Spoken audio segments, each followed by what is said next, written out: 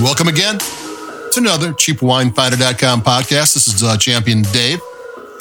And again, we're going to talk about a wine we did a review of on the CheapWineFinder.com website, which is what we do.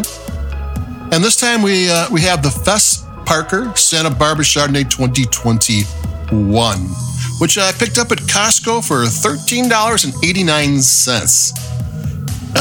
Checking online, the average price is $17, but the prices vary everywhere. I've seen as low as $11, as high as $20, but the average is $17. Fess Parker, in case you don't know or too young to know, was Daniel Boone in 60s TV shows and Davy Crockett in 50s TV shows. And when he was Davy Crockett, it was a cultural phenomenon. Every little kid had a raccoon skin cap. If you ever see pictures of the 50s, you'll see some kid in overalls that are rolled up wearing that hat. And luckily there's any raccoons left, but that was Fess Parker. He was huge. He was in two of the biggest early TV shows, 50s and 60s. And when he finally retired, because he went into production and directing and what have you, in 1988, he bought a winery in Santa Barbara, which is about 100 miles north of Los Angeles, which should be too warm for decent grapes. But there's a part of Santa Barbara that kind of like a triangle juts out into the Pacific Ocean. And so not only do they get Pacific water influence, cold water influence from the west, they also get it from the north and the south. So an area that shouldn't be good is great. And they mostly do Pinot Noir and Chardonnay, and this is a Chardonnay. I'm gonna take a sip.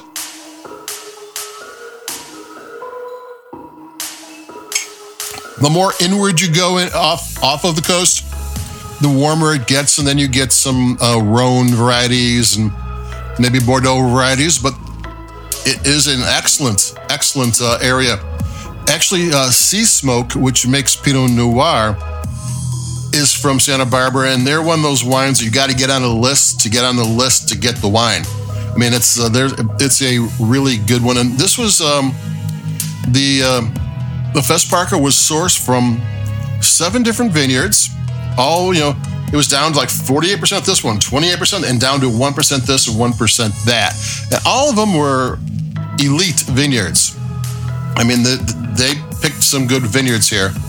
And it was very precise in what they were looking for. So even though this is a Chardonnay, this is a blended Chardonnay. They needed 1% of the grapes in this because it added this one thing. And 1% here and 48% here because that's the base. That's what it gave this wine, and this 28% gave it something else. So this is a very intentionally made Chardonnay, and it's really nice. It was both fermented and aged in oak barrels, both French and Hungarian oak barrels.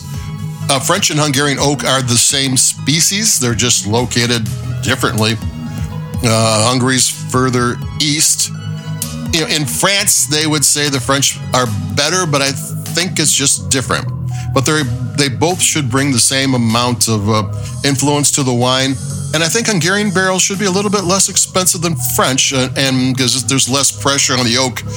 France goes through a lot of barrels. Hungarian has a good wine industry too, but not as much. I'll take another sip.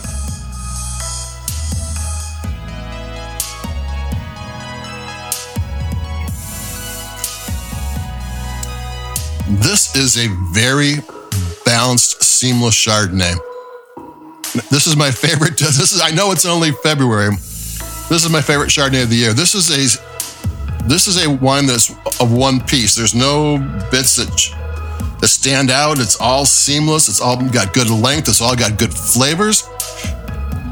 The nose made me think, this might be oaky, maybe too buttery, but no, once you start tasting it, all the oak did is add flavor.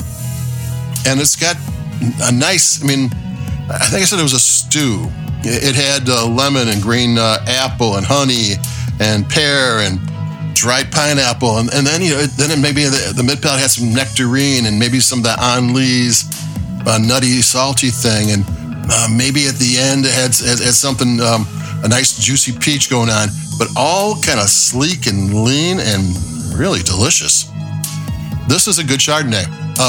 It's been getting 90 plus points from all the wine magazines for the last 3 or 4 vintages. And I can see why, because,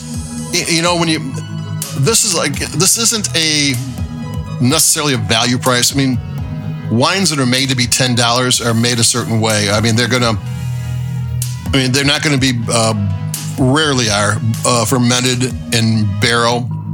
Because that adds something that a stainless steel tank doesn't. A stainless steel tank doesn't allow any air through a barrel, while it's watertight isn't exactly 100% airtight, so it adds a little bit to the wine.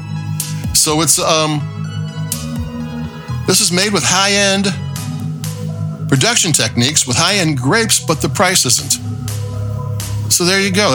It's a win for me. This is the Fess Parker Santa Barbara Chardonnay 2021. I'm enjoying it. So like us where you like your podcasts, and click buttons if you will.